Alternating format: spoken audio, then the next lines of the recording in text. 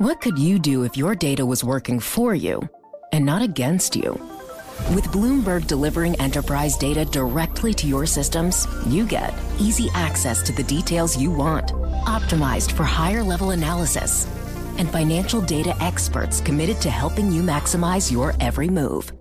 Our data is made for more, so you can show the world what you're made of. Visit Bloomberg.com/enterprise data to learn more. This is Masters in Business with Barry Ritholtz on Bloomberg Radio. Hi, this is Barry Ritholtz, and you're listening to Masters in Business on Bloomberg Radio, the podcast portion. A little background. I know Scaramucci, or as he's widely known, the Mooch, for a good couple of years. We've done a number of shows together. We've been at various conferences together. But the way I kind of first got to know who he was, I've called him the man who rescued Dell. And as you'll hear in the conversation, he's very self-effacing, and he's all about we, the team. When he was at Goldman Sachs, it was the team. And when he was at other places like Neuberger and Berman or Lehman Brothers, it was all about the team. But I'm going to share a little bit of info that he was too modest to talk about. You know, when Dell ran into some trouble in the early 1990s, he was a young kid. He was a hotshot CEO, one of the youngest CEOs of an S&P 500 company ever. And they ran into a bunch of trouble. You know, HP kind of retooled and went after them. IBM became a better competitor. And at the same time, their CFO began dabbling in the currency markets, something, as it turned out, that he was wholly unqualified to do. And Dell, the company, lost hundreds of millions, if not billions of dollars that they simply didn't have to lose. And they really needed a cash infusion. And my understanding, and this is second and third hand and based on some old research and some old conversations, was nobody was especially enthusiastic about getting this deal done. Anthony said if he wasn't there, it would have happened. Somebody else would have picked up the ball. I'm less convinced of it. I think that he was a guy who was sort of an odd fit, Harvard Law to Goldman Sachs, investment banking, not exactly the usual candidate. And I think that he was looking around for something that he understood and he could pick up and run with that nobody else really did. And he was impressed with Michael Dell as a person, and he understood the situation as to the trouble the CFO had created by engaging in these currency hedges that all went bad. And so he decided to pick up the ball, and with a great Rolodex and a great network and a very personable way about him, essentially rescued Dell as a company, managed to get a lead, managed to raise money, managed to get the deal done.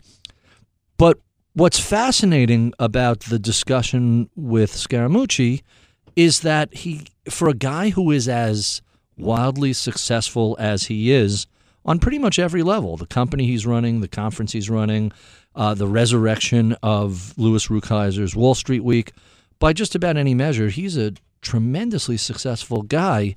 The conversation we have is all about failure. He discusses how he was fired from Goldman Sachs. He discusses how when he first launched Skybridge, it was pretty much a disaster. It wasn't happening the way they had hoped, and then the financial crisis had come along. But the thing that we hear over and over again in all the stories that he tells is that each subsequent failure is greeted, if that's the right word, as an opportunity, as a learning expense, as a learning situation, as a chance to pivot and try and do something new and different to rise from the ashes, so to speak. And Skybridge is a perfect example. He tells the story of how originally they started out as a hedge fund seeding company, and that really wasn't going especially well when the financial crisis hit. And in the attempt to raise some seed capital from Citigroup, ended up essentially recognizing that they had to get rid of their hedge fund practice. It was a liability, and they were really retooling dramatically. And so Mooch, as he's known, ended up picking up a couple of $1 billion in assets really very inexpensively and parlayed that into their nearly $10 billion fund of funds now, and runs a very straightforward approach. Hey, if you're looking for us to beat the market, if you want to generate alpha, if you're looking for all those sort of things, that's not what we're going to do. That's not what we're capable of doing. He's pretty straightforward in not overpromising, and therefore he doesn't underdeliver. So I babbled on long enough. I think you'll find this to be a really, really interesting conversation. My interview with Skybridge Capital's Anthony Scaramucci. This is Masters in Business with Barry Ritholtz on Bloomberg Radio. My guest today is Anthony Scaramucci. You may know him as the Mooch. He is the founder of Skybridge Capital and the impresario behind the Big Salt Conference, which takes place every year in Las Vegas. Anthony, welcome to Bloomberg. Barry, it's a pleasure to be here. Thank you for having me. So you're at Goldman Sachs in the 90s, coming out of Harvard Law. You are summarily dismissed from Goldman. What do you do with your career at that point? So now it's a Friday afternoon. I go home very rejected, and I wake up on Monday, dust myself off.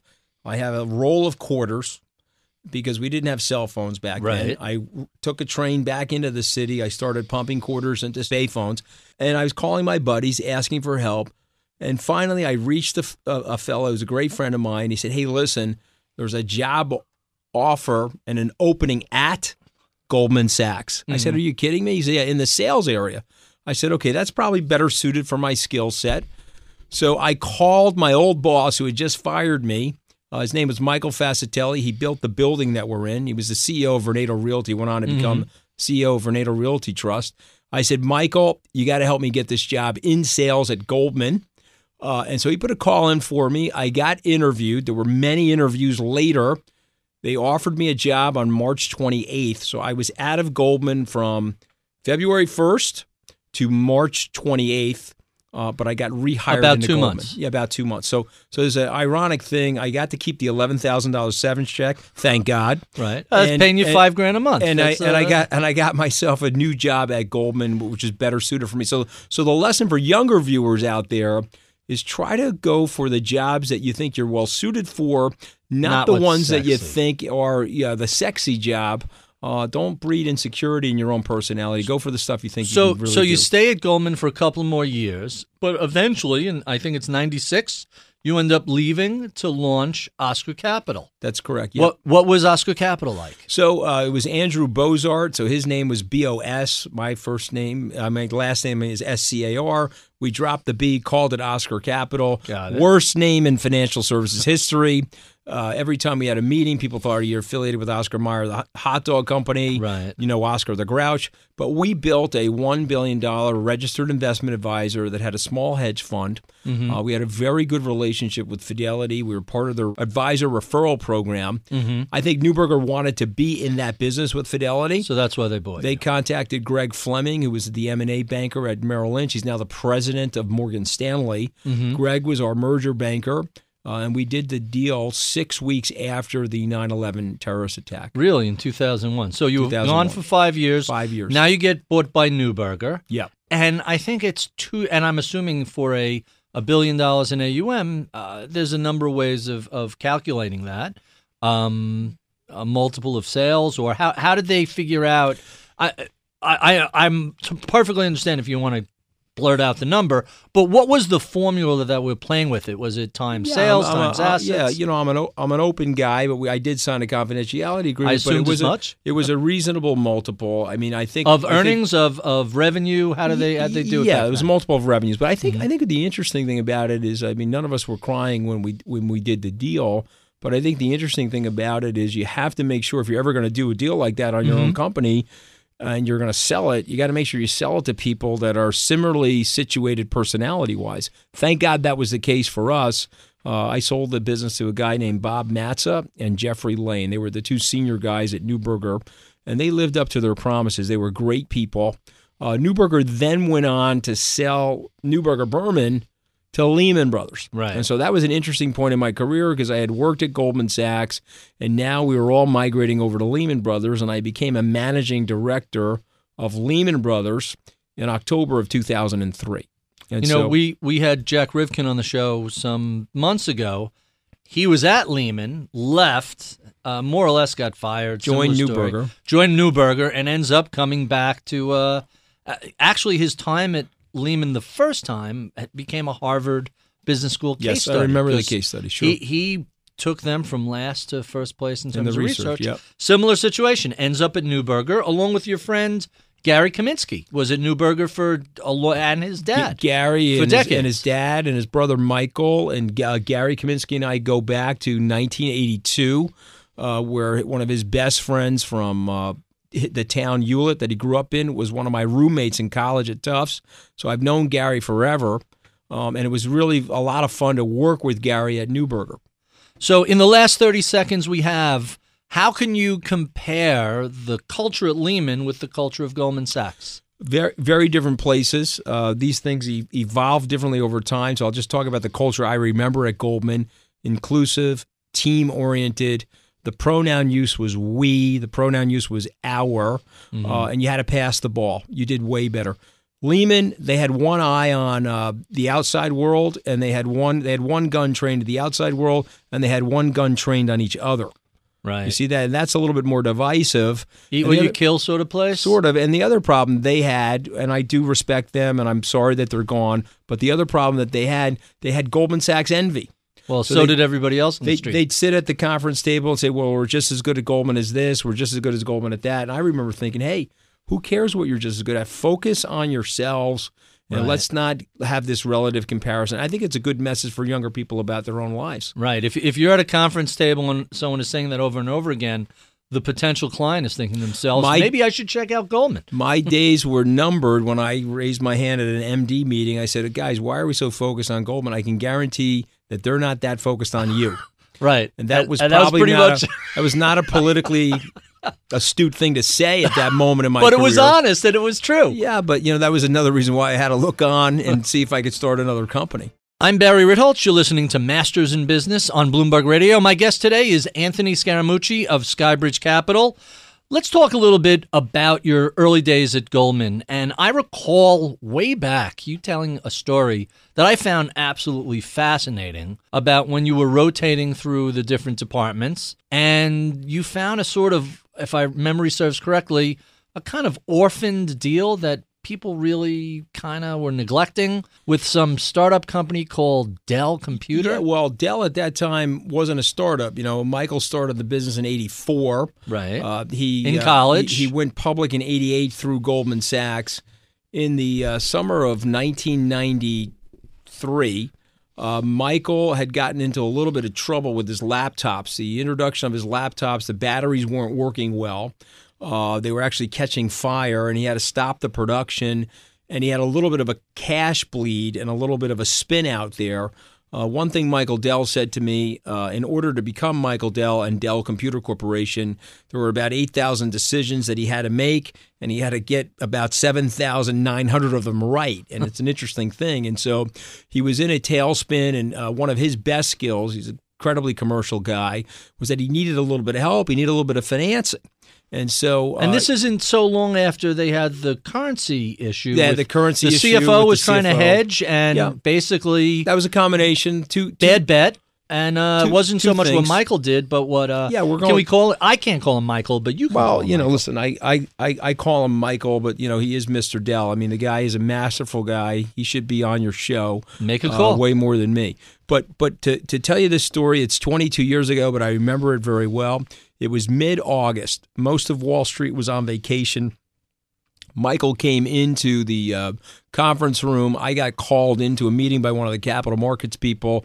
I was on the institutional sales desk at the time looking over the deal, and then they asked me, look, we're going to put a convertible bond together. Do you think some of your clients would have an interest in this convertible bond? And I went out and called several of my clients who were on vacation. I said, listen, this thing has a very low premium, meaning it'll convert into a lot of equity. It has a high coupon, and I really think this is a good deal. And people looked at the financials and said, well, the financials are a little shaky.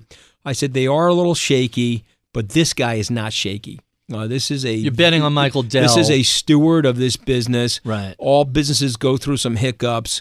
This is an opportune time when he gets this cash onto his balance sheet. He's going to retool the product cycle. He's going to freshen up and strengthen his balance sheet. And I think you guys got to make this investment. And so, long story short, and listen, this is a team approach. I'm not here running the flag up for myself, but Goldman Sachs went out and raised him. I don't know. It had to be about $250 million. A lot of money at that time. And Dell went off to the races. If you look at that chart, one of the great stocks of the 1990s, from 93 forward, the Apple of its day. No question. And one of my institutional investors, who I'm still very, very close to, just retired from the Alfred P. Sloan Foundation, his name is Bill Peterson, remembers that deal fondly because he said it was the top performing name for him over a 5-year period of time that he held the stock. And so a combination, like I said earlier in our conversation, a little bit of providential luck, good timing, but that helped me build a relationship with Michael, and I just have an enormous respect for him. We're speaking with Anthony Scaramucci of Skybridge Capital, talking about the time Goldman Sachs essentially rescued Dell Computers. So let's talk a little bit about Michael Dell. He's been fairly active. Not so much him, but MSK Ventures is... MSD. Yeah. MSK is a whole something else. MSD, Michael S. Dell, is a fairly substantial venture capital operation. Are you still in touch with him much? How often do you bump into him? I'm actually in touch with him less. I see him once in a while at the World Economic Forum in Davos, Switzerland. He's obviously super busy raising his family, as am I, and he's got and he's also taken Dell private. He's got a private company that he's dealing with now, which I predict at some point will probably go public again. But MSD Capital is, I think, a very diversified portfolio. In addition to venture, private equity, they've got a long portfolio, fixed income portfolio, and him and his team there have done a masterful job of managing his money. And I'm pretty sure they've taken in some outside money at this point. Are we going to see Michael Dell at a SALT conference anytime soon? You know, we haven't gone in the CEO direction, but, you know, he's a terrific guy to have at an event like that. So let's talk a little bit about Skybridge Capital, because we really haven't touched on that. That was post-Lehman when you decided, all right, I've had enough of this. I've offended all the right people. It's time to head for the exit. You launched Skybridge Capital in what year was that? It was March of 2005. 05. And so I had worked at Lehman from October of 2003 to March of 2005. A lot of guys were departing from the Lehman senior management team. I went to the guy that I was working for. I said, listen, I didn't grow up here in this organization. Guys that are in, I was 41 at the time. I said, you guys that have grown up here 20 years, that are now in your 40s, are super tight with each other. I'm not in your You're an camp. outsider within... I'm an outsider. These guys had a strong culture, and it was a good culture, different from Goldman. But you have a little bit of an immune system because I'm transplanted in from Neuberger Berman, and I'm getting some immunal rejection. You were rejected tissue, is that what I you was said? rejected tissue, and no problem. It could have been personality issues too, right? But in fairness to them, well, but you know, I know you long enough that I know you're kind of. You get along with pretty much everybody. I don't know if you've really rubbed that many people the wrong way. When you're opinionated in a politically correct or politically neutral organization. What's that like? That's well, you know what? Your elbows, for somebody like you or me, our elbows may not be that sharp given the neighborhoods that we both grew up in. Sure. But when you're in that sort of corporate environment where everybody's wearing a white shirt, right? And you have an opinion, it may not be something that people super like about you. And so I think the more successful guys, and God bless them, they have a way of talking and a way of navigating those situations that, I wasn't super successful at. Having said that, Richard S. Fold, Dick Fold, who I have an enormous amount of respect for, he gave me $10 million of balance sheet capital, put it into our fund. A gentleman by the name of Jared Waite helped me get that done. He was on the senior relationship management team there at Lehman. So they seeded you very much the way Goldman seeds outgoing traders as well.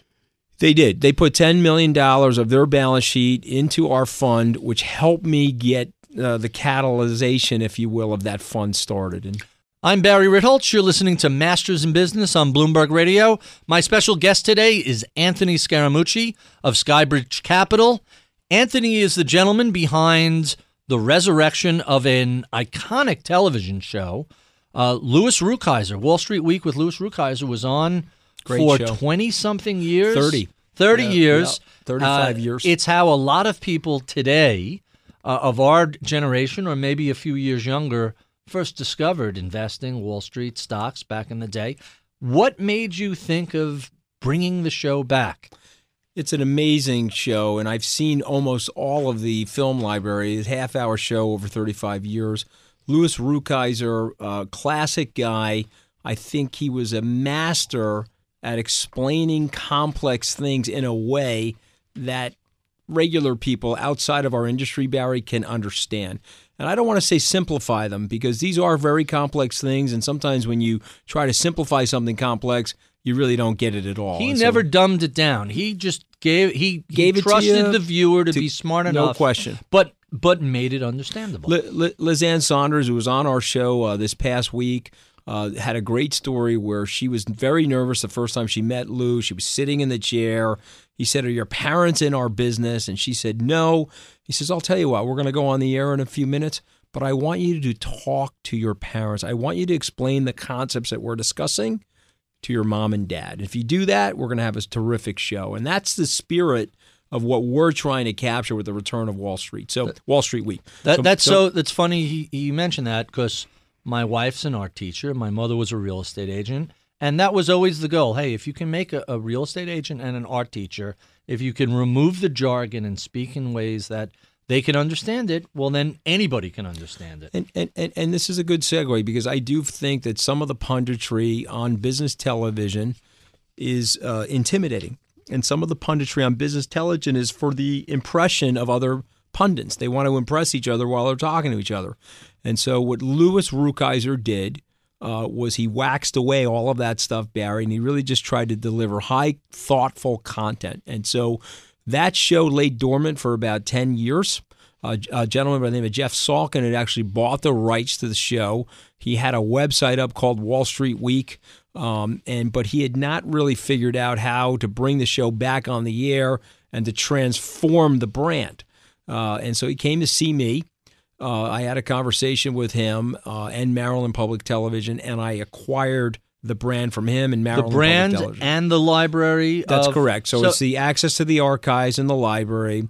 It's the likeness of Mr. Rukeyser. Mm-hmm. It's that great computer font digitization of the logo. And it's also the website, the Twitter page, the Facebook page. This stuff, I think, will be hugely valuable if we handle it right. From an editorial perspective, I want to try to explain to people what's going on. I think since your Bailout Nation bestseller, I think the average American is super intimidated by the markets, super intimidated by the volatility. They're uncertain. They're stashed in cash, if you will. And I think data just came out. More than half of Americans have $0 exposed to stock market. So you're supporting my thesis, Absolutely. and yet we both know that the nation is undersaved. We're probably underslept, and we're probably overfed. We've got all the dials on our dashboard wrong. And so what we want to try to do is deliver a message to the average American that there's a simple and easy way to boost your savings, take more financial control of your life, put yourself on the arc of the aspirational society that we all want to live in, and that requires you to take a little bit of risk in the stock market in a balanced way. It requires you to have the right fixed income exposure and portfolio, and to be patient. And you could spare yourself a latte a week. That's $5 a week. That's $260 a year. And lo and behold, you're building a little nest egg for yourself. Or you could work at Bloomberg and there's free lattes all day long. Well, that's another great thing about Bloomberg. Let me ask you a question about that archive. Are you any plans to put that online? What are you going to do with all those old episodes? So if you go to wallstreetweek.com, you will see archival stuff on there. We also have it up on YouTube. We're finding new nuggets, new treasure every single day as we mine that archive. So you just had Jeff Gunlock and Liz Ann Saunders were two names I recognized last week. John Who else Binder. do you have coming up in the coming weeks? Well, if you look at the SALT conference list, it'll give you a really good cross-section of what we're trying to do. We want policymakers, hedge fund managers, we want possibly actors, music composers. You say, geez, why do you want that? Well, you know what? Everybody in that group has a financial plan. And what the immortal Lou Rockheiser would say to you is that the show has to be about the way the world works, because your money world and the way the world works are completely intersected. And we know that from Federal Reserve policy. We know that from governmental policy. And so I'm going to try to bring a very broad cross-section of guests to the program. I'm Barry Ritholtz. You're listening to Masters in Business on Bloomberg Radio. My guest today is Anthony Scaramucci of Skybridge Capital and Wall Street Week. Let's talk a little bit about Skybridge Capital. It's become quite successful. It originally began as a hedge fund seeding shop. Is that Correct. right? You were Yes. looking to identify emerging managers. Yeah, my original concept, and for the entrepreneurs out there, what happens is you start with a plan, and then you have contact with the enemy, and you have to switch your plan. And so I had an idea. That's the great Muhammad. Was it Mike Tyson? He said Mike Tyson, everybody has right. a plan until they're punched in the face. That's And exactly right. And so most generals know once they have contact with the enemy, the plan goes out the wayside. But for me, I had a seeding idea. I was going to back early stage managers, take GP stakes in them, and then literally have our LPs participate in the growth of the earning streams of these managers. Great looking on paper. But it's a little bit like a venture capital situation, and so you got to seed hundreds of them to find that. we didn't have Google. enough money to seed hundreds of them. We seeded 10. We seeded them in the years 2006 and 7, Good timing. and the early part of 2008. So we were in a barrel going over Niagara Falls, and so what's interesting is that one of those funds is doing quite well today, which we still own a small interest in. But that seeding business itself, we had to make a decision to dismantle it, and so. By the way, the tech folks all call that a pivot. So you pivoted from seeding. Yeah, that's an elegant way to say that you're failing and got to come up with some other idea. And so that's what we had to do. And I'll tell you that our seeding business, I would describe it as the old movie Apollo 13. It was a successful failure in the sense that the seeding business was the lunar module that we lived in as we tried to figure out what we were going to do to crawl back into the command module and get back to Earth. And so we had a bleeding asset, tons of redemptions, and there was a period, Barry, I'll look you straight in the face and tell you that I thought we were going out of business. And I remember in March of 2009, with the Dow at about 6,500, the S&P at approximately 660, I thought this is it. And we made that was a good time to well, do we something made there. two decisions there. Number one, we started the SALT conference. President Obama said now's not the time to go to Las Vegas, and all the TARP recipients canceled their conferences on Las Vegas. That upset the mayor of the city. I called him, Oscar Goodman, and I said, listen, I want to bring a hedge fund conference to your great city. And so he put me in touch with Michael Milken. He put me in touch with the former governor. I got to meet Steve Wynn, and we put the first SALT conference in May of 2009 in the Encore Hotel, which is part of the Wynn complex. Mm-hmm. I tell the story that way because we were really on our knees, and I thought, okay, maybe we'll go into the conference business. There's a huge void in these things. And people said to me, well, how does the conference business tie into your seeding business? I didn't have a great answer, but I knew that there was an opportunity. I said, well, maybe we'll have a lot of hedge funds there, and we could populate our seeding business. But what it really turned out to be, it turned out to be a great networking opportunity. And in the network, I discovered that Citibank needed to sell many of its non-core assets. So let's put this into the right context because I really love this story. So it's in the midst of the financial crisis. Yep.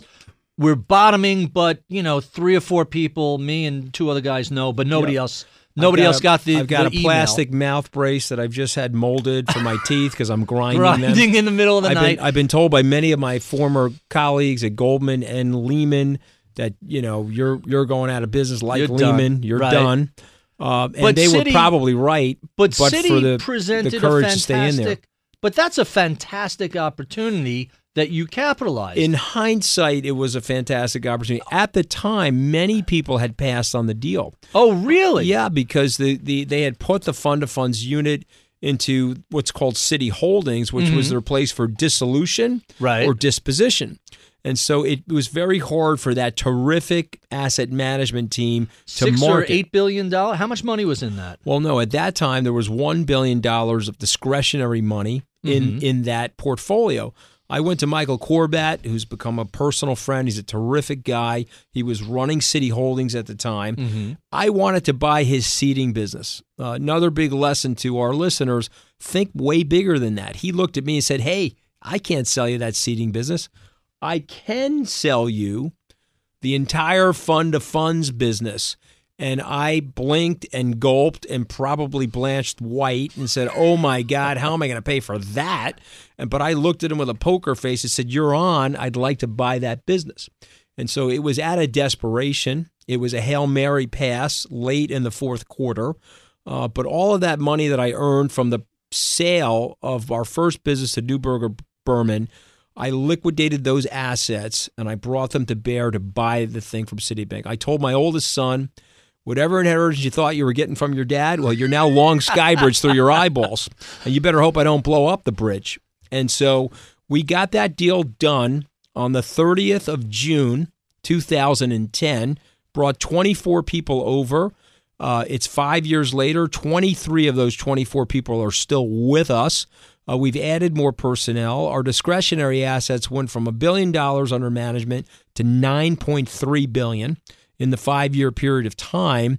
And because there was a void in the conference space, our conference also has done reasonably well over that period of time. Okay, so now I have to throw a yellow card on you because your conference hasn't done reasonably well, quote unquote. So you mentioned my book. It came out in 2009, and you had me out to Vegas to be on a panel with Austin Goolsbee, who was the former Council of Economic Advisor, chairman.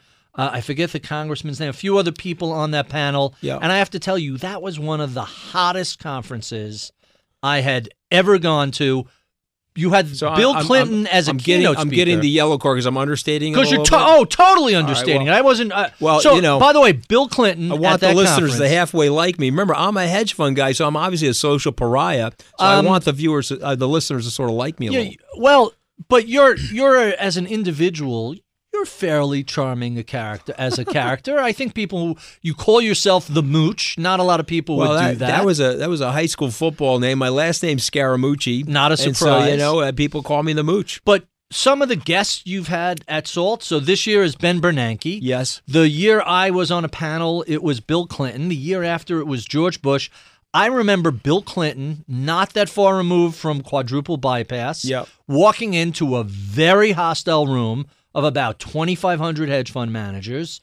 And basically, by the time he was done, if he would have said, and that's why I'm running for president, and I want each of you to write a $50,000 check, he would have walked out of that room with $20 million. Super popular guy, not only here in the United States, but globally. But I will tell you this, President Clinton made our conference. Unbelievable. Because in 2009, we had a smaller conference, 400 or 500 people. We then said, okay, let's go big, and that's the magic of life. You got to think really big. Go big or go home. Go big, and so I told the guys we're gonna go after President Clinton, see if we can get him. He had a guy working for him by the name of Doug Band, a very nice guy, and we signed him up pursuant to dates that worked for the president. And I will tell you very upfront, he made our conference because he credentialized the type of speakers 100%. That we wanted to get. And so it was easier to get President Bush. It was easier to get Governor Romney. It was easier to get Chairman Ben Bernanke, Secretary Rice. We've got most of the Secretaries of Defense. We've had General Petraeus. We're bringing General Keith Alexander this year. Like the 1927 Yankees. So we're really trying to bring people who we think other people in our industry want to hear from and learn from. And so we've also cross-sectioned this thing. So we've had people like Al Pacino. We've had Oliver Stone, who we did the movie with. You had the guy that Catch Me If You Can was based on. Yep. That was one of the most fascinating conversations. Frank Bizignelli, great guy. How fascinating was that speech? Yeah, Frank Abagnale, I'm sorry. That's right. I mispronounced his name. But that was a fascinating speech. It was a great story about redemption. It was a great story about the mistakes that he made in his life and how he tried to set his life right. I'm sensing a theme here with you about it's a great human failure story. and redemption. Failure and redemption. I think it's the classic American thing. I think one of the big advantages our country has over these other countries is that we accept people who are willing to take enormous amounts of risk. They can fail, dust themselves off, and start over again. Restart. This and is what the was reason Henry Ford in his 50s? It was like his 6th or 8th company. Yeah, or Thomas Edison. Look at Sam Walton, 46 years old, 2 failed stores, started what became Walmart when he was 46. And so many of the stupendous things about our country, but one of the greatest things is the culture to accept risk takers, to accept failure. It's the reason why Facebook is invented here, Google is invented here, Apple started here. Talk about failure and redemption. Jobs gets fired. Comes fired. Back. Well, we showed a great scene from him in 1996 being interviewed by the late Louis Rukeyser, talking to Steve.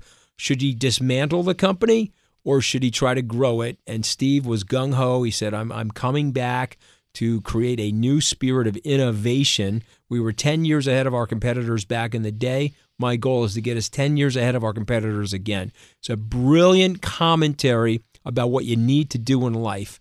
Think big or go home. We've been speaking with Anthony Scaramucci of Skybridge Capital about the SALT Conference. If you enjoy these conversations, be sure and check out the rest of our chat. You can find that on Bloomberg.com or on Apple iTunes. Be sure and check out my daily column on BloombergView.com or follow me on Twitter at Ritholtz. Anthony, where can people find you if they want to track your information down? They can find me at Scaramucci at SkybridgeCapital.com. They can also go to WallStreetWeek.com and they can toggle to Prosper at WallStreetWeek.com. That's all the viewer emails or commentary about the website. I read every one of those, and I try to respond to them as well. And your Twitter handle is? My Twitter handle is at Scaramucci. Easy enough. I'm Barry Ritholtz. You've been listening to Masters in Business on Bloomberg Radio. Welcome back to the podcast. I'm Barry Ritholtz. My guest today is Anthony Scaramucci. Anthony and I know each other over the years from the street. It's not exactly a big place. Fantastic book, Bailout Nation. Thank you. Let me give you a little background on who Anthony is and how he got to be where he is today. Undergraduate at Tufts, graduate degree in economics, on to Harvard Law, which is interesting that you took the Harvard Law degree straight to Goldman Sachs. And from Goldman Sachs, you eventually left to set up your own fund, which, long story short, bought by Neuberger and Berman, which eventually was bought by Lehman. So you've really been pretty well versed all over the street.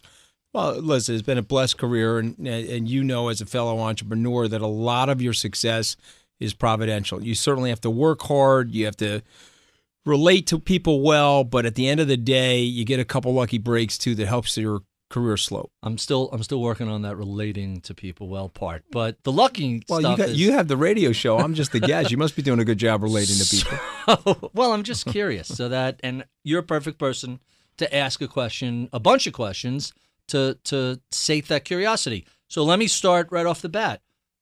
Harvard Law is a very storied institution, a very specific culture, as is Goldman Sachs, a very different institution and a very different culture. What was that transition like, going to law school, say, I'm going to be a lawyer, and ending up at Goldman? I had an interesting background. My parents never went to college. You're come from a middle class family. Right? Yeah, I would never disrespect my parents by telling you I grew up poor, because I did not grow up poor.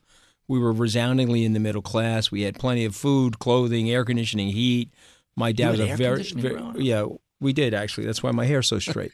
But we had a narrow casted view of the world. I didn't take the SAT prep at Stanley Kaplan. I didn't really have a good idea of what was going on for college placement. My dad was working at a place called Gotham Sand and Stone on Long Island. He built a relationship with a gentleman that had gone to Tufts University. And the gentleman's name is Billy Tomaso. He's passed on now. He's a terrific guy. My father came home one night and said, "You and your brother, you're going to Tufts University." We thought it was spelled Tough. We had no idea what it was. My brother, Tufts. That's where the tough guys come from. My brother's a couple years older than me. He looked in the Barron's book and he said, "Dad, this thing is most selective. I don't know how we're going to get in there." He said, "Well, you both have good grades. My friend Billy said he went there and he loved it. That's where you're going to school." I said, "Well, I don't know. Is it that easy?" We both applied. My brother is a couple years older than me. He applied, got into Tufts University, liked it. And I said, okay. So I applied to a couple of schools, got into Tufts University. And now what do you want to do with your career? Well, you know what? I had no idea. I read in a magazine article that lawyers at Cravath, Swaine, and Moore in 1985 were making $65,000 US a year. I said, oh, my God, it's about what my dad is now making. And I said, I can get out of law school and make almost as much money as my dad and have this incredible life, I guess. I thought $65,000 a year was more money than I could ever want or need. So very simplistically, Barry, I applied to 7 law schools, and I got into Harvard. Harvard's down the block from Tufts. I went down there and made the deposit. Right. Once you get into Harvard, that's pretty much the other options really fade unless you're looking to specialize in something unusual. That's the story. And so now I'm at Harvard, and it's dawning on me that I'm not well suited to be a lawyer. And so always a interesting time to discover that. Yeah. In your second, how soon did you realize that? Well, because it took me to about my second year of law school before quickly. I said, yeah, I don't want to be a lawyer. Well, this is another classic mid-'80s story. You can't do this now because of the post 9/11 security. But I decided that I was going to be a Wall Street lawyer. And so once I put the deposit down at Harvard, I went to their placement area. I asked for their placement book, not knowing a lot about how the world works. I thought Wall Street lawyers lived on Wall Street. And so I opened up the book. I looked at number 1 Wall Street, which is the old Irving Trust building. It's now a national landmark. There's a law firm there by the name of Hughes, Hubbard & Reed. And I said, okay, I'm going to put my resume. I typed it up on a Panasonic typewriter. I took the number 4 train down to Wall Street. I rode the elevator up to the 28th floor. Nobody stops you. No Just security. Walk right in. Walked in there, and I had a list of Harvard alums that were there. And so I was like, hey, is Worthington Babscom the 32nd here? and the woman said, yes. I said, well, I'm Anthony Scaramucci. I'm here to see you. Is he expecting you? I said, well, yeah, sort of. And she was like, oh, okay. He comes out, lovely man. I said, sir, I desperately need a job. I've got, financial aid to help me with school. Not financial aid, more like loans. Right. I said, can you give me a job this summer as a paralegal? I'll do anything. He said, well, come into my office, son. We sat down. We had a conversation. He says, okay, I'll pay you $8 an hour. I said, sir, could you make it 10? He looked at me, are you kidding me? I said, no, I really need the money. Could you make it 10? He said, I'll pay you $10 an hour. I worked 70 hours a week. This was back in the day where Continental Airlines was buying People's Express, which was a Newark-based discount airliner. And I worked on that merger all summer. And I remember thinking to myself, oh, my God, I'm not well suited for this. And so I went to Harvard Law School thinking I was not going to be a lawyer. Thanksgiving Day, 1986, I told my parents that I wanted to leave law school. Now, when I was going to Harvard, my mother thought it was Hartford Law School. So when we were packing the car, she said, we're going to Hartford? I said, no, Ma. Boston. I said, we're going to Cambridge. Cambridge, right. She says, no. Isn't Harvard Law School in Hartford? I said, no. It's Harvard and Hartford are very different.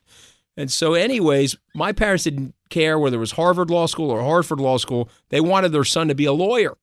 And so when I told my mom I wanted to quit law school, like a Jewish mother, Barry, right. The Italian and the mother, oven. Yeah, the Italian mother, forget about it. It was a very histrionic event. I said, no problem. I'll finish law school. And then I was find something else desperately seeking a job. And so I read several articles about Goldman. But I made a classic career mistake that young people make, is that I went for what I thought was the coolest and the hottest job. Maybe that's a job at Google today. Maybe that's a job at Facebook. But back in our day, the hottest, coolest job was investment banking or McKinsey Consulting. And even better than that, because the real estate market was super hot, Sure. to be a real estate investment banker. And so, I wanted to be the kid at the Harvard graduation at the cocktail party to tell people I got the hottest and the coolest job. And so I went and sought that job, got the job, went to that party and bragged about it with my amazing insecurity at that time, went to work at Goldman Sachs, and 18 months later, I was summarily fired. Really? Yeah. I got fired from Goldman Sachs on February 1st, 1991. I started there on August 14th, 1989. And the reason I got fired was 3 reasons. Super terrible at the job, number 1. Number 2, we were going into a real estate recession, and the firm was making an extreme cutback. And the combination of me not being, even though I was working very hard, I didn't have the skill set. Right. And the recession, they gave me a pink slip. They gave me an $11,000 severance check, and they told me I had to leave, and I was devastated. I can imagine. By the way, I'm going to say this now. There's all sorts of stuff you said. First, I'm going to flip. He's got like 9 phones, and they're all lighting up with emails. First, I think you're very, very self-effacing and understating some of the things that you've done. So the story I heard with you and Dell was that it was the middle of the summer, and nobody at Goldman was really paying attention. That in the scheme of things, that 150 or 250 million deal was a relatively small deal, and there were bigger fish to fry. There were multi-billion-dollar mergers. There was all sorts of stuff going on, and that was, I don't want to say orphan, because Goldman Sachs doesn't orphan a deal, but there was a lot of other hotter, bigger things going on. But it's not really me being self-effacing, because you have to understand the machinery and the capability of Goldman Sachs today and in 1993. If I was not at the firm, that deal would have happened with or without me. And I'm not saying that in a self-effacing way. I'm just talking about the wonderful organization and the people, the depth of the bench at Goldman Sachs. There's no doubt about that. But I will say this. I took a big liking to Michael Dell, and I admired Michael Dell. And I remember teasing him. I said, geez, you did everything wrong. I did everything right. And I remember him looking at me, what do you mean by that, Anthony? I said, well, I listened to my mom and went to college. I listened to my mom. Out. I went to law school. You dropped out. You got into a fight with your parents over dropping out. You were building computers in your dorm room.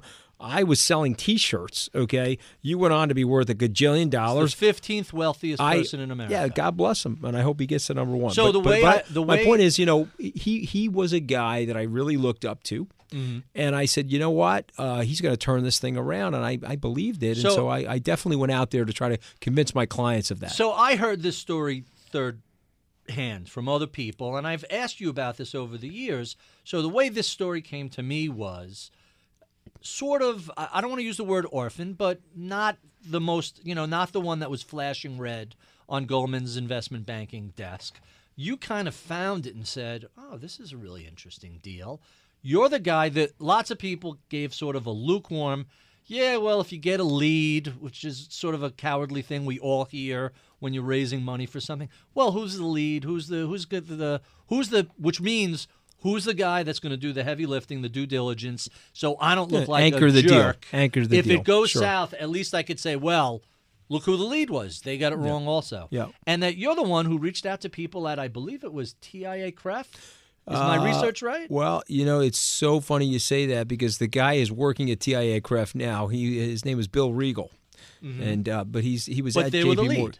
They were the lead. It was JP Morgan Investment Manager. Bill's working at CREF now. He's a Right. tremendous guy, and But that was the lead that was Yeah. enough to convince everybody else wow, to come in. you really did do your research, I because don't that's fool around 20. That's 22 years ago. Yeah. But Bill looked at the deal.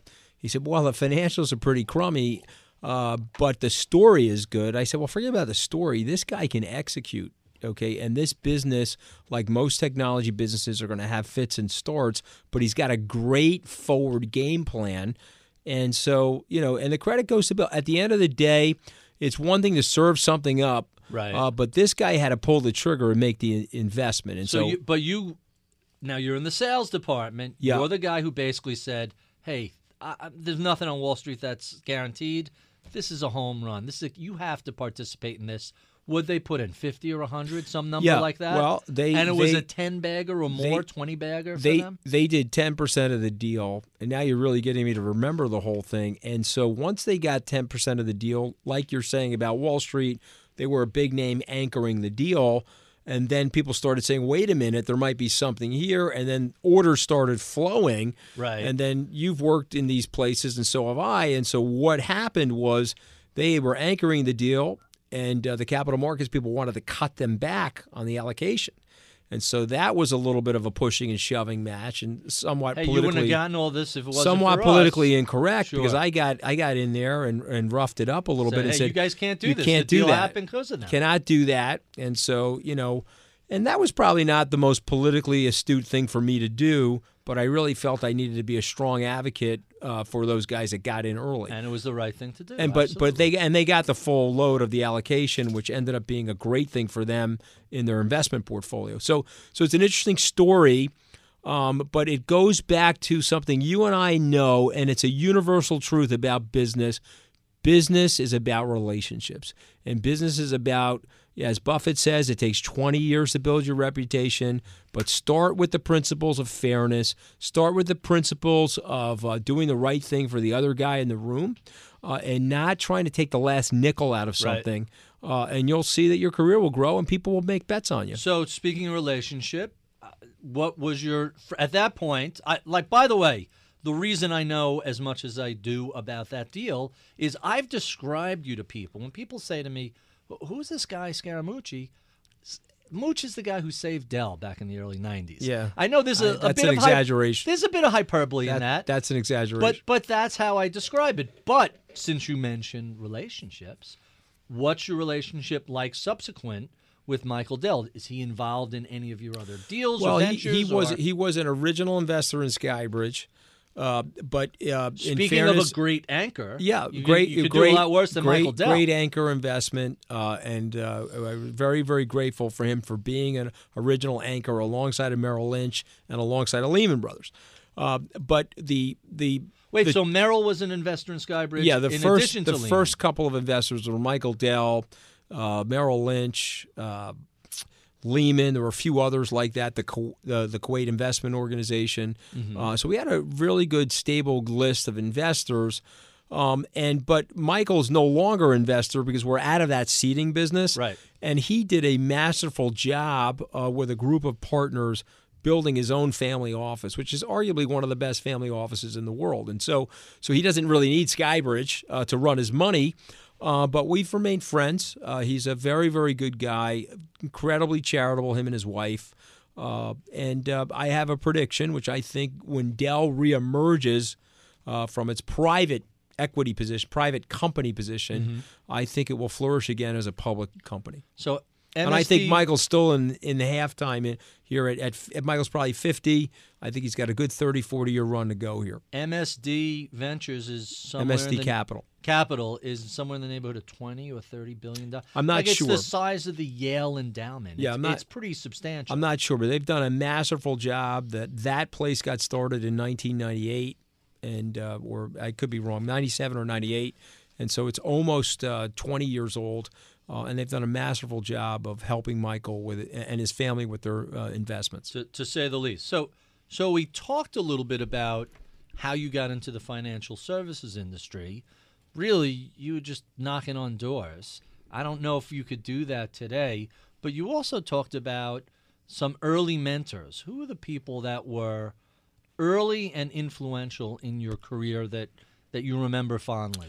Well, I mean, many of them are still very close friends of mine. Bob Castrognano, who ran the Goldman Sachs training program. Bill Groover, who ran the training program before Bob, who's now a professor at Bucknell University.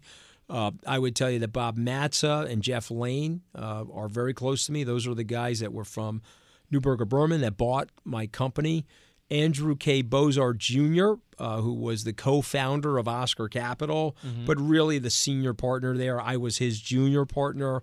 I would say without Andrew K. Bozard Jr., I don't think I would have had the courage, Barry, to leave Goldman Sachs when I did. I always dreamt about having my own business, but I think Andy provided me with the security and the financial stability, and I sort of knew that going into partnership with him, because he's such a naturally good person, would lead to good things for me. And so I have to pay huge tribute to him. John Weinberg, the legendary John Weinberg, who I had the opportunity to be his private banker for a few years. He was the CEO of Goldman. He retired in 1990. Had some great aphorisms I'll remember the rest of my life. One was, some people grow, Barry, and other people swell. And you better figure out who you are. Okay, and I think that was a very interesting thing about life, and not getting too full of yourself. The other thing you used to say is that trees do not grow to the sky. Mm-hmm. I've never seen a tree hit the moon, so be careful, because markets are cyclical. Markets get exuberant.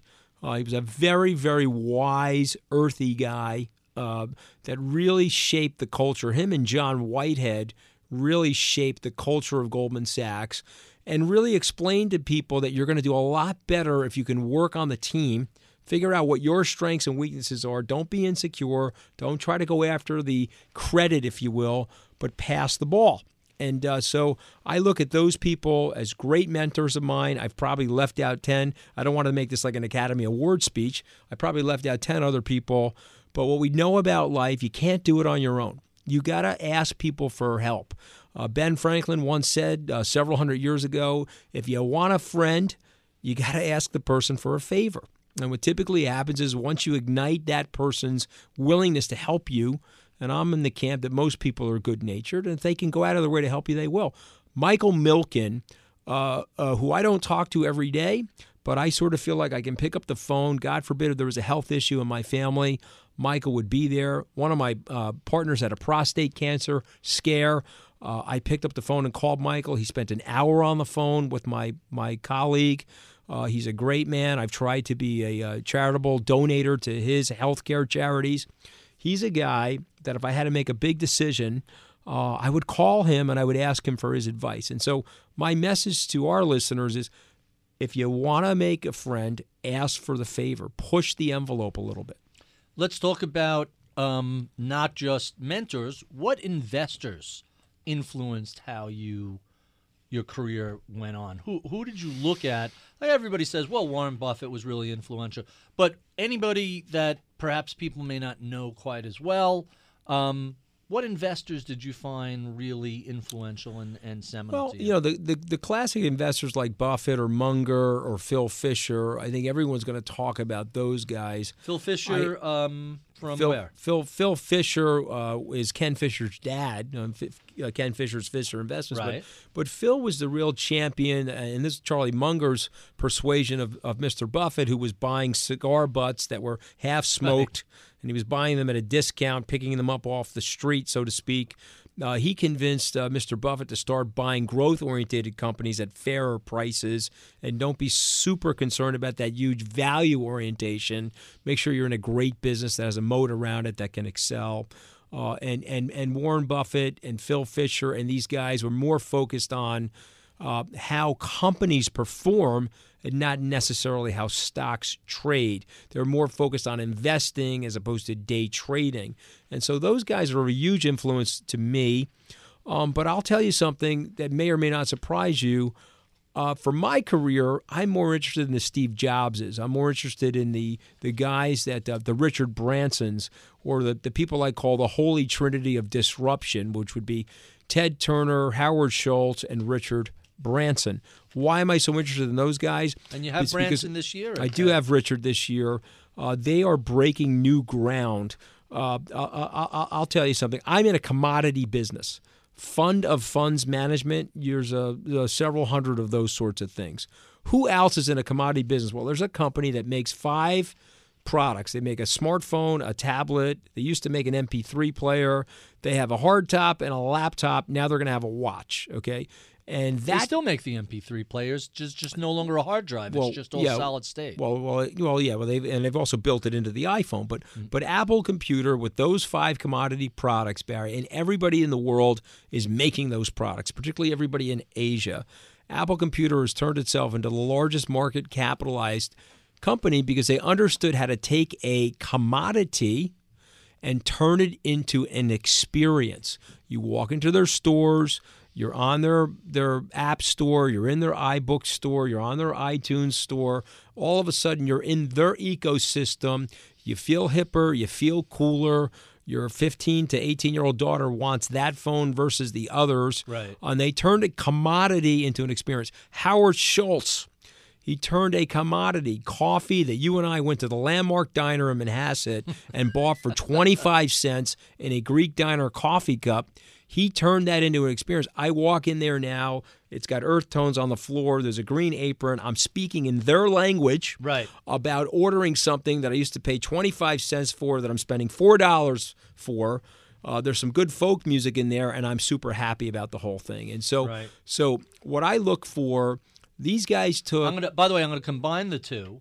I take the Starbucks app. And on go my iPhone, exactly, and you got. And I don't even reach into my pocket. You go to pay for this.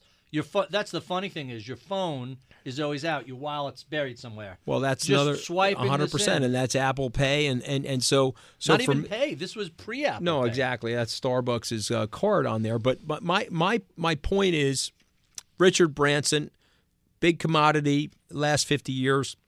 Air travel. Air travel. Look at what he did to air travel. The colors, the change. He turned those planes into an experience for the customer. We turned a coffee shop. It's a great experience. Howard Schultz turned a coffee shop into an experience for the customer. Skybridge. We are trying to turn our investment thesis and our performance into an experience for the customer. We want them to come to the SALT conference and learn from some of the smartest people in the world what's going on in the world. We want them to tune into our television show, Wall Street Week, and get a 30-minute SALT conference every week. We want them to be investors of ours, and we want to help make them long-term investors. You know, you've heard this before, but maybe your listeners haven't. If you take the following two choices, would you like $10,000 a day, or would you like a penny that I hand to you that doubles every day? So I'll give you $10,000 a day for 30 days, or I'll hand you a penny and it will double every day for 30 days. What do you want, Barry? I got the math background, so I know I want that doubling penny. Yep, and so that doubling penny yields about $5.4 million. If you're in your car, don't Google it, but if you're at home, go to Google and look up a penny doubling every day for 30 days, and you'll see the spreadsheet come up. And what you'll find about life, if you can get people to think about their money going to work for them and compounding gradually in the marketplace, it'll mean a more financially stable society, a more financially stable and secure future for the individual. And this is something that I'm very passionate about at Skybridge. We're going to try to make that broader and more open for the average person. So let's talk a little bit about your buddy Gary Kaminsky. Yep. Who I know he lives the next town over from me. You actually don't live that far from me either. Yeah, Although I just moved a little east, so there must be something in the water from Long Island. You got all our big mouths living in the same area together. It's not that far. We have a mutual friend, Jim McCann, who was on the show. Yeah, that's great not human that being. far from where you live as well. I'm a partner of his in the New York Mets, by the way. So he's a great human being. And Jim's son, Matthew, has worked at Skybridge for the last decade. Oh, really? One of the first employees at Skybridge. So we had him on the show, by the way, to talk about his new charity that he's doing. Yeah, it's wonderful. And he's like, we're really not ready to talk about that yet. Jim, I wanted you to let's raise you a little money. He's like, later. Okay. And it's actually a wonderful local charity. Wonderful guy. I'm looking forward to seeing where that goes. But let's talk about Kaminsky. He would go in that mentor role model camp too, by the way. Really? So Gary's a little older than I you, mean right? Jim. Oh, okay. Gary's a contemporary Can of I ours. tell He's you? a very close personal friend. Before I left to launch my firm, Yeah. I had dinner with Jim and said, Yeah. here's what I'm thinking about. There's a few people like that in my life. Yeah. Another guy is Ed Mendel, Ned Davis' partner. Sure, I know. And basically said, here's what I'm thinking about. And each of them, from a very different philosophical approach, gave me very good advice, very complimentary advice, but from a different angle. And McCann is one of the, how do you describe him? He's just very easygoing and very insightful. And he's got, like you and I do, a pretty thick New York, Long Island accent. And he sort of surprises you because what comes out from that accent is a little different than I think a lot of people expect. He's a wonderful human being, and he took something, and this is what I love about life, and great American entrepreneurs can take nothing and turn it into something. Literally a flower shop. He took a Queens flower shop and turned it into an internationally recognized iconic brand. And so when I sat down with him in Manhasset, had dinner with him when I was starting Skybridge, he gave me a lot of good advice, and he said, hey, my son will come in and intern for you. And this is a great story. The kid worked for me for 3 months, fell in love with him, and I offered him a permanent job. The thing is, I couldn't offer him the permanent job until I was confident that we were raising the capital. But once we got the capital in place, I turned to Matt and said, hey, we got to offer you a permanent job. He's there for 10 years.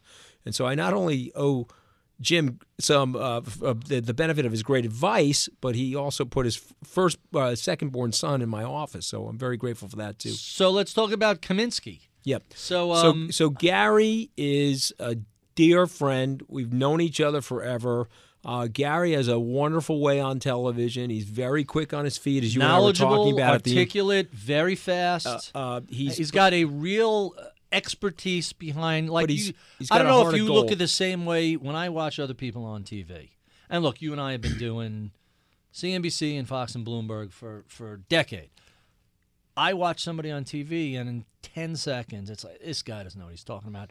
Or this guy is trying to be outrageous to make a call. Or like you and I assume, are kind of critical. And when you see somebody like Kaminsky on TV, right away you say, oh, there's a real depth and knowledge back here. Well, this guy really... You have to remember, so he's a money man. I mean, he was running billions and billions of dollars at Neuberger Berman. He's one of the best money managers of our generation. His dad was a MD there, right? Dartmouth grad, MD, brilliant guy, still working at Neuberger with his other brother, Michael. They have a great team there. Full disclosure, they manage some of my retirement money and my family trust. I have an enormous respect for the Kaminsky family as investors. But here's something that Gary has been absolutely brilliant about. And for you and I, a decade, but Gary has been on television for 25 years. Okay? That's amazing. His first time on TV, I think he was 14, 15. Let's put him back. I call him Grandpa Gary now just to tease him. But he's been a great friend, but he's an insightful guy. Here's the thing I find that we have to be careful of as pundits. We don't want to just provide information to people. We want to provide them insight. And context with that information. Exactly. Context, what to do with the information. There's nobody better on television than Gary Kaminsky in doing that. And I'll tell you another thing about Gary Kaminsky. The guests want to be on the show in large part because of him. Not because of you, in other words. Well, let me put it to you this way. I think he knows these guys a lot better than me, a lot of these people. Mm-hmm. You know, and I have some close friends in the hedge fund community and some close friends as a result of SALT.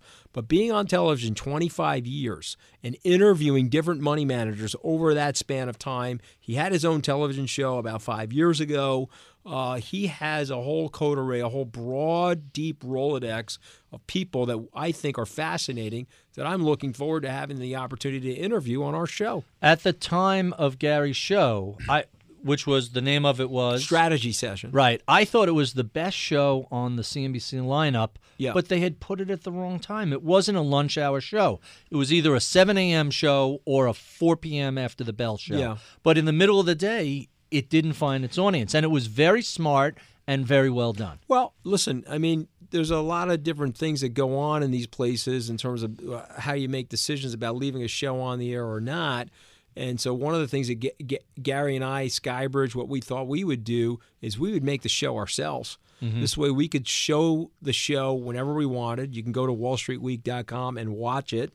We are televising it on Fox affiliates because I am a contributor to Fox Business and Fox News. But now that's something new because you weren't always a contributor to Fox. No, I had a prior relationship with CNBC. And that was for a good couple of years. Yeah, a couple of years. But they were a sponsor. Now I know Bloomberg is a sponsor of the conference. Wasn't CNBC at one time a sponsor? CNBC still a sponsor? I think there's a couple of guys coming from the internet side, but I think the television side this year will be Fox Business and Bloomberg. Mm-hmm. And listen, the truth of the matter is, I have fallen in love with Roger Ailes and Bill Shine.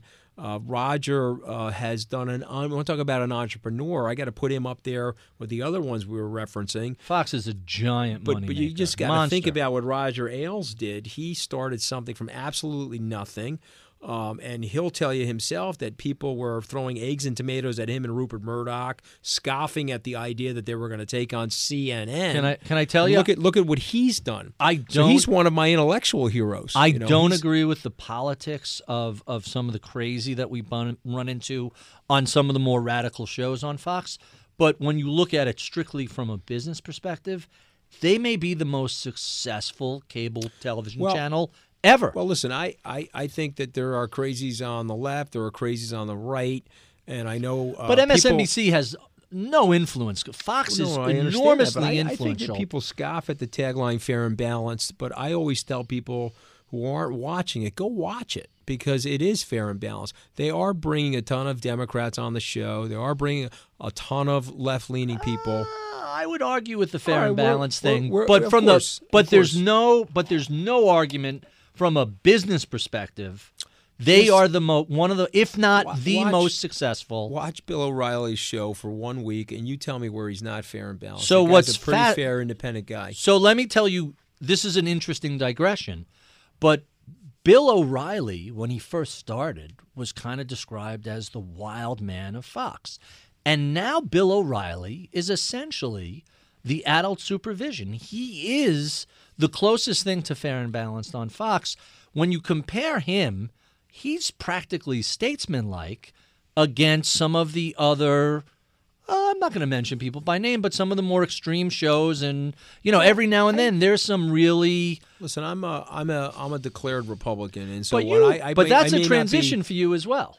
Well, no, I've always been a Republican, but my law school classmate who was a couple of years behind me, Barack Obama, when he ran for the presidency. 2 years behind you, is that right? 2 years behind me. I did support him in 2008. And so as a good Roman Catholic, I'm paying penance now to the Republican Party for doing that. But so, listen, I don't want to spend the whole time talking about Fox. I'm in love with the network. I think they do a masterful job. I think that Bret Baier's special report is among the best news that can be delivered out there. Show me a better news program. I do think that they are fair and balanced. Not to say that they don't have right-leaning shows, but they have a lot of left-leaning individuals on there. And I think that the reason why people are watching them, and Quinnipiac backs this up, it's entertaining. Well, no, they voted in the most trusted news organization in the United States. Quinnipiac, they had a poll. So we don't have to. You and I are going to disagree possibly about some of this stuff. So that's fine. Listen, but I like them. So let's talk. And I have an enormous amount of respect for Roger Ailes. Well, and Bill Shine for that matter. So let's talk a little bit about your involvement with Barack Obama, because there's a wonderful arc when people talk about who is Anthony Scaramucci. So you support your former Harvard Law classmate. He gets elected in 2008. We're in the midst of a financial crisis. Lo and behold, there's a lot of chest beating about Wall Street. I try to be as objective as possible in Bailout Nation because I didn't want to write the book. There's a backstory to that. Bill Fleckenstein's Greenspan's Bubble had come out, and it was wildly successful for a business book. And McGraw-Hill had gone to him and said, okay, now let's do something on Bear Stearns.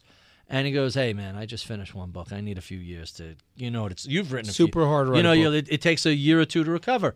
So they asked him, who else is writing on this? Oh, that's easy. Ritholtz has been writing about Baer and Lehman for a year or two. You should go talk to him. And I said, no exaggeration. Half a dozen times. I don't want this. So anyway, I tried to be objective, which is a real challenge. But the reason I bring that up within the context is there was a lot of beating on Wall Street. And look, you and I have both been in this industry for 20-plus years. 26 for me. You know that there's a handful of people in every firm that blows up that are My favorite example is AIG. It was 70,000 employees, 200 people in the financial products division.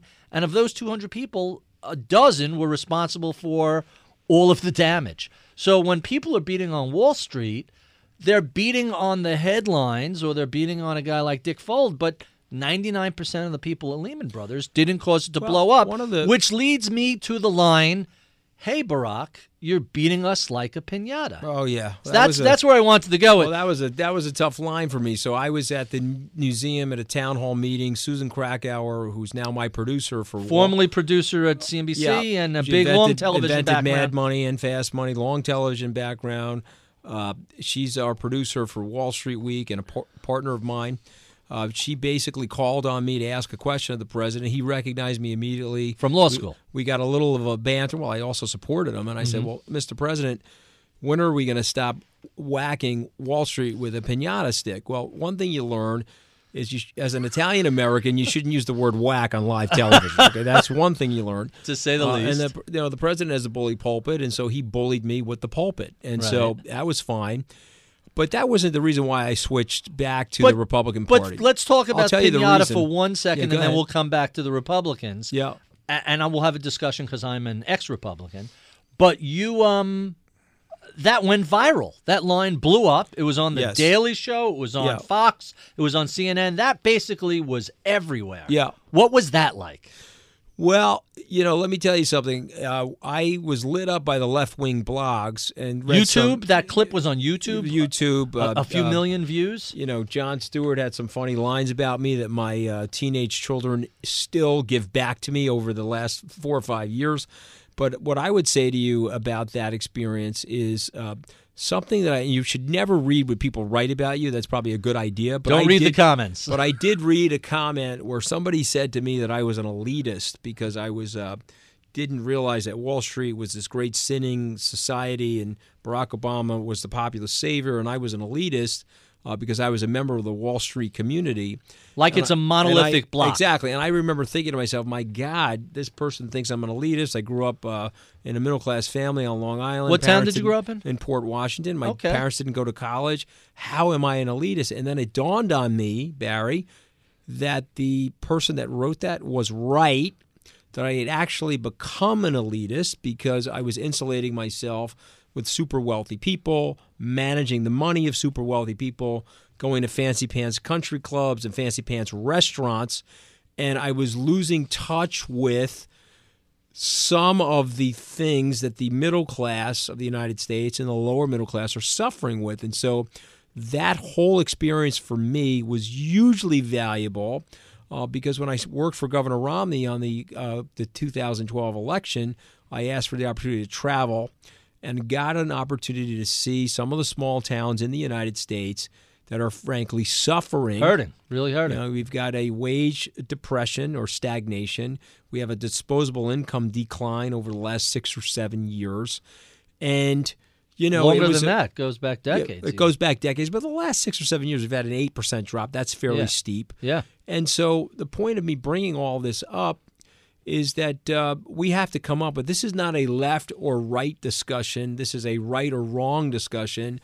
Or as Scott Walker said at a dinner on Sunday night, it's not a red or blue thing. It's a red, white, and blue thing. And the point being is that we have to come up with the right policy directives, the right initiatives, corporations, small businesses. We have to figure out a way to close that income gap. We have to figure out a way to grow the pie.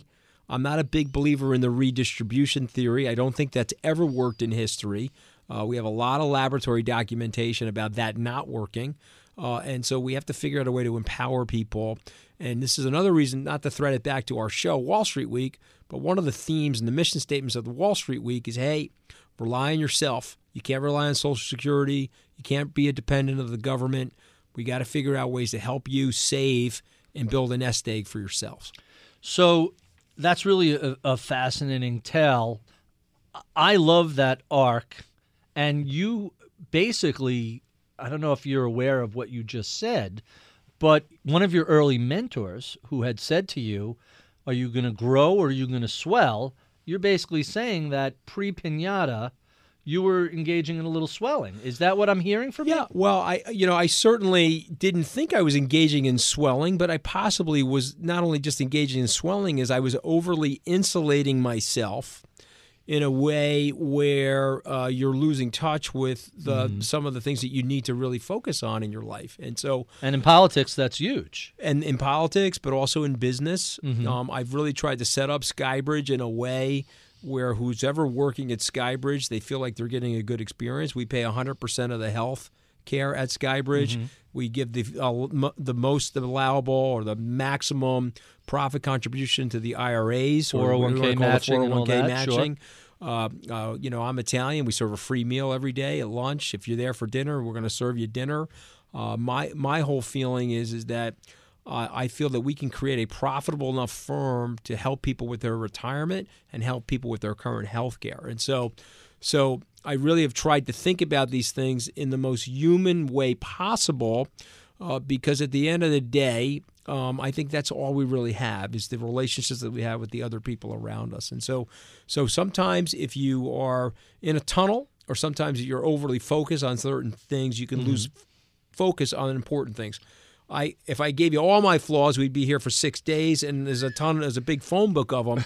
But one thing that the Piñata experience did for me was very eye-opening about not overly insulating yourself. So let me ask you a couple of related questions, and I only have you for another 15 minutes or so before your colleague is going to start bouncing off the glass walls in the engineer's booth. Is Wall Street still being treated like a piñata, or have we begun to move past that?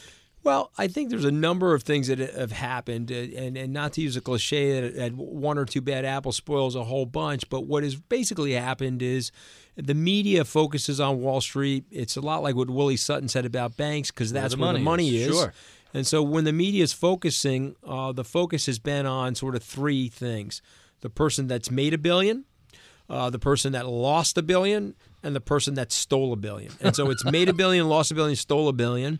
And that makes for good TV. And the stole $1 billion one is the most riveting because that's the car crash where all the rubbernecking takes place. And so what that does is it infuses the spirit of distrust, malfeasance, malpractice. And to your earlier point, there were probably 97%, pick the number. Most of the people in our community are really trying to do a good job, and most of the people really care about their customers and are not in the rip-off business. And so and are offended by the concept of, hey, if you have a product to go sell it. But if you're going to steal from people, what is that junk? Well, that seems to be the attitude. If you worked inside of Skybridge, you'd have to hear this lecture all the time. My parents and my grandparents, they love me very much. Many of them work with their hands. Many of these people were never educated. And I always tell the people that work inside of Skybridge, but one thing they did for me is give me my last name clean. There's not enough art. There's not a big enough house. There isn't a large enough private plane that I need to do anything to hurt my family or my mom and dad. And so I really try to drive that home because I think in leadership, the fish thinks from the head down. I try to let my staff know we don't ever need to go anywhere near any line. Our job is to serve our customers. And I also tell the staff, let me tell you something, there are 600 people relying on the firm immediately. Those are the 60 people inside the firm. And then there's all the dependents. That would be my 4 children, my mom and dad who I subsidize. My employees and staff or partners all have children. They need to make mortgage payments. They need to make tuition payments. We got a ton of people relying on us. And so don't just think about yourself when you're making decisions. Think about that broad community of people that want you to look out for them. All right, so in the last couple of minutes we have, let me get to my last few questions. There are a couple of questions I always ask and I don't want to skip. But first, a quick hedge fund question. So the rules have recently been changed on advertising, on marketing. How is that changing the hedge fund world? Well, I think for right now, it's not changing the hedge fund world because most people have elected to stay away from it because they're getting advice from their outside counsels and their internal counsel that the rules are very uncertain and you don't want to hit a tripwire somewhere where you get the SEC or some other regulatory agency upset with you. And so I think it's hard. One thing that Skybridge did, which I don't view as necessarily advertising, is we went into a public-private partnership with the city of West Palm Beach, and we are the sponsors for their bicycle share-a-ride program. So like City Bike here in Manhattan. Bike here. And so we've got 150 bikes bicycles at 14 kiosks throughout the city of West Palm Beach. We just opened an office in Palm Beach Gardens. That's pretty clean. That's this environmentally safe. All it is our logo. I can't believe any compliance lawyer would give anybody. No. That. The outside compliance people, the inside compliance people, all thought that was okay. Some people call that advertising. I'm calling it branding. Yeah, I'm calling it brand awareness. I want people to say, "Hey, this seems like a pretty cool group of people. Let me look at their website, or let me check out what they're doing." That's smart. And then they can draw their own conclusions about our performance and the quality of the stuff that we're doing inside the firm. So let's talk about hedge funds briefly. There's been a lot of criticism by some people in this room that the performance for the whole community of hedge funds has been soft and the fees have been high. Obviously, that doesn't apply to everybody, but by and large, the and by the way, hedge funds continue to attract lots and lots of capital. What is the story of hedge fund investing today? It really depends on what you're looking for. If you're looking for a panacea or the perfect investment story, it's not out there. And someone that's trying to tell you that it is, well, chances are they'll be in jail before long. And so I look at the hedge fund community as a group of people that are super sophisticated, that have a great diversity of skills. They can go long something and short something, which means buy and bet for something or sell and bet against something. They have an ambidexterity of talent. And the goal, at least the Skybridge goal, is to try to get a high single-digit return with 1/3 of the volatility of the S&P. I'm not allowed to talk about my performance on a radio show, but people can go to our website and figure it out. They can sign the disclosure and say, all sure, that sort of stuff. But I will simply tell you that I believe in the industry. I'll simply tell you that we went from $1 billion to $9.3 billion in discretionary assets in 5 years because we are doing a service to people who want a stable return with less volatility. If they're looking for us to outperform the market, it is not our product. I would not recommend it. Or if they're looking for us to do something that we cannot do, I certainly try to tell them that I would not recommend it. But there's been softness in the broader industry because of the macroeconomic policy driven by the Federal Reserve. The low interest rates have crushed the long-short manager. And so for your listeners, that's the manager that's taking bets on the long side and taking bets against companies. What's happened is because of the liquidity, those markets are rising, and so the shorts are going up on those managers, and they have mediocre performance. They make up 45% of the industry, Barry. And so when the monetary policy starts to normalize, I predict that group of people will do better. But those are really the people that the stories are being written about. We are You're a different group. You're exactly. a different target. We have very low exposure to long-short managers right now because of the Federal Reserve monetary policy. We're more exposed to structured credit, more exposed to event-driven activism and things like that, both of which I think are well situated for the current economic climate that we're in.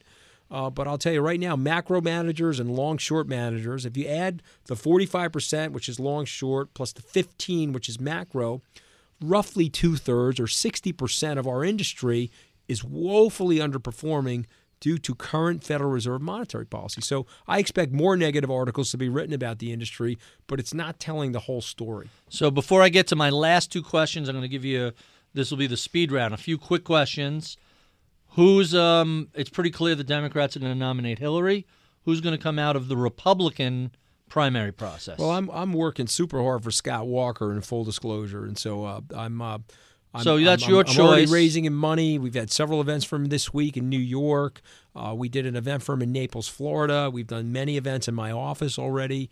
Scott has become a dear friend, and I tell you that I think he would be an incredible president. And he would be the guy that I would hire to do the job of fixing many of our problems. What about the heat coming off of Rubio right after the big GOP Don't dislike convention? him. I think he's very talented. He's very articulate, very charismatic. Great public speaker. I think he's well-versed on a lot of the foreign policy very issues. Young. I don't have it. I've adopted the 11th commandment of Ronald Reagan is thou shalt not say a negative thing about a fellow Republican. And so for me, I like Senator Rubio. And I'll make a prediction here on your show. Hopefully you'll invite me back. If Governor Walker gets the nomination, I expect Marco Rubio to be his vice president. Really? Yeah. That's fascinating. Yeah. So last two questions. I ask these of all my guests, and they always engender a really interesting set of answers. You've been in this business quarter century, starting your second quarter century. What do you see as the next major shift in the financial services industry? I think that there'll be a further electronic shift. I think advice is going to be coming over the smartphone. Advice is going to be coming over the LinkedIn-like and Facebook-like apps. I think the generation that you and I made, which is our sons and daughters, are more comfortable with the computer interface, less comfortable with the written word in a magazine or a newspaper. Right. And so I think that there will be more efficiencies created in the advice-giving side of financial services. No question about that. And here's my favorite question I get to ask, and you're really a perfect guy to ask this.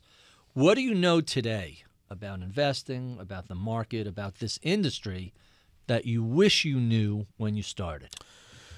Well, I was investing in biotechnology call options when I started because, you see, Barry, I was a guru in biotechnology even though I didn't have any scientific background. And so I was absolutely certain that certain drugs were going to get through their phase 3 trials and so forth. And I lost about $50,000 or $60,000 of money that I didn't need to lose at that time or want to. And so I really wish I could have told my younger self to stick with that simple computational table known as compound interest. Shoot for a 7, 8, 9% return. The turtle wins the race. 25 years, unfortunately, when you're our age, they go by very quickly. When you're young, they think they're forever away. Right. But if you just stick to a very steady, healthy, low-leveraged investment discipline, you will get yourself and your family to the promised land. I wish I had known that back then. My first 10 years on Wall Street, I spent trying to be the smartest person in the crowd, doing the stupendous thing, finding the long shot that was going to make me a hero on a golf course where I could brag to somebody that I was 10-1 on something when I was 0 for 100, if you will. Right. And so I would tell people and my younger self, be patient. The turtle wins the race. The truisms of a Warren Buffett or a Charlie Munger, they exist today. They existed 50 years ago. They'll exist 50 years from now. And you're not smarter than your grandparents. You're not smarter than your parents. You may be more technologically adept, but follow those well-steeped principles. We've been speaking with Anthony Scaramucci of Skybridge Capital, host of the SALT Conference and Wall Street Week. My name is Barry Ritholtz. If you enjoy this conversation, be sure and look up an inch or down an inch on Apple iTunes. You can see the other 40 such conversations we've had over the past year. Check out my daily column on BloombergView.com or my Twitter feed at Ritholtz. You can find Anthony Scaramucci on Twitter at Scaramucci or at WallStreetWeek.com or Skybridge Capital. Scaramucci at SkybridgeCapital.com or Prosper at WallStreet.com. I'm Barry Ritholtz. You've been listening to Masters in Business on Bloomberg Radio.